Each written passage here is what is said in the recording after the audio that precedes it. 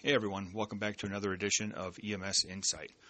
I'm your host of the podcast, Tim Nowak. I'm also the founder and CEO of Emergency Medical Solutions, which is an EMS training and consulting company, and wanted to dig into a topic that, by the people on the floor, the average paramedic EMT that's working in an ambulance isn't all that concerning of a number or concerning of a topic, but for those on the administrative side, it's something that we often will look at. And that's the UHU, or the unit hour utilization. Not the sexiest, funnest, whatever of topics that are out there, but one that certainly holds some merit for discussion. And so I'm going to take this value, this percentage, and look at it from a couple of different avenues. To start out, the UHU, or again, the unit hour utilization, is basically a measurement of looking at the efficiency or the use of an apparatus or ambulance during its course of duty, of being on call. So to get this number, this value, or this metric, basically what you do is you take the number of calls or activities, more or less, that a unit runs, and then divide it by the hours that it's available. So for instance, if you're a 24-hour ambulance and you average 6 calls a day, 6 divided by 24 gets you 0.25. So that's roughly 25%, or in most senses it's just referred to as 0.25 is the value. Now 0.25 to roughly 0.35 or so is seemed or considered to be a fairly normal number. Once you start dipping below that, so poor utilization, for example, would be like 0.1, 0.15, or even less, super poor, if that's a word, or if that's a category. Or extremely efficient, if that's the right way to look at it, would be 0.4, 0.5. So, and that really would get you into pretty close to almost double-digit numbers in some of those situations. So, and that's the context of that unit during its duration of call or duration of time. So, if your unit only is in service for an 8-hour period, 12 hours, or 24. Or even if you divided it into shifts and its efficiency compared to daytime hours, peak hours, or nighttime hours, you could look at this from a couple of different avenues. But in this 24-hour context, for example, and we'll stick to that, the UHU could be a little bit deceiving. So what's challenging with this number is that it is a bare bones, blank, objective, non-subjective number. So how many calls did you have? How many hours are you available? That's it. So if you are only averaging 1 call a day, 2 calls a day, 3 calls a day, your number, as you can imagine, is going to be very low. 3 calls a day, what is that, 1/8? That's like 0.125. That's considered a very poor UHU. But again, this is a very objective number. What's subjective and what's missing is that this number is assuming, or at least presuming within it, that 1 call equals 1 hour. Now, in a lot of systems, however, that is absolutely not the case.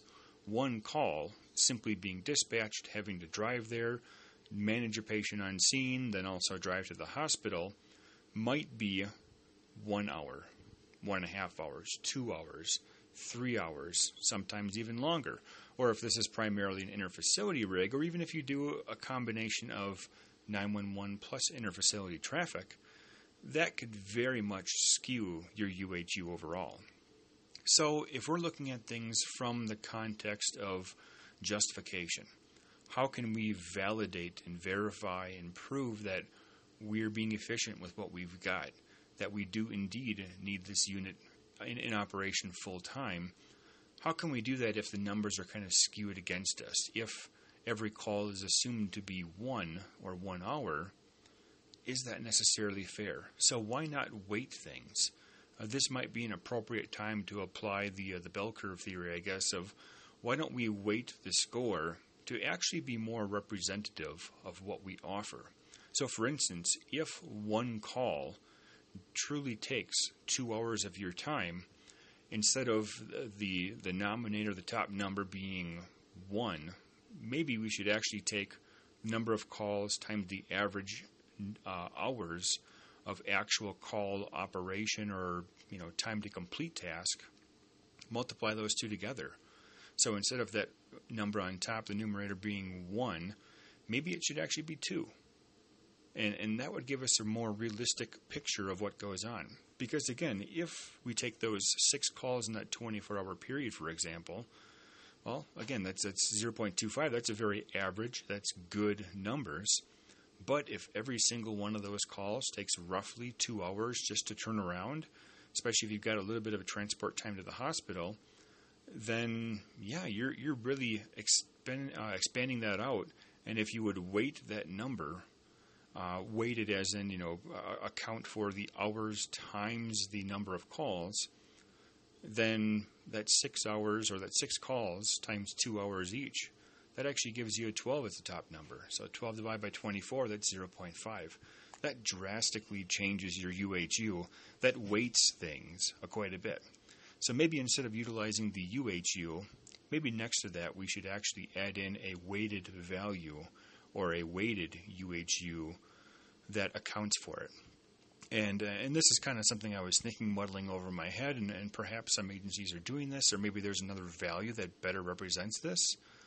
But at least this made some sense when I got to think about it and put it into subjective context instead of just purely objective.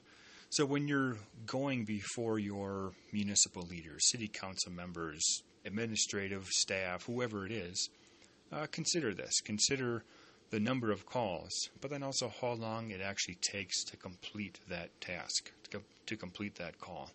And that will get you your weighted UHU number.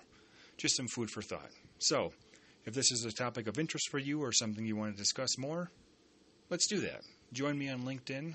You can find me at linkedin.com/in/Tim Nowak EMS, or you can just search for me, Tim Nowak, online there. I do a lot of my posting on LinkedIn through that platform, so that's probably just the best place to find me. Otherwise, if you have any questions, you're more than welcome to shoot me an email, insight@emergencymedicalsolutionsllc.com, and we can certainly continue the discussion. Or we can even bridge this into my publication, The EMS Director, which I very much support support in general and hope that you will support as well. Please subscribe, emsdirector.com.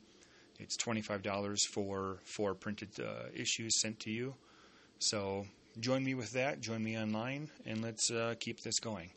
Thanks, everyone. Have a great week, and I will do my best to shoot a podcast out next week as well. It's a little bit difficult, but that's my goal. So thanks, everyone, and I'll catch you next time. Stay safe.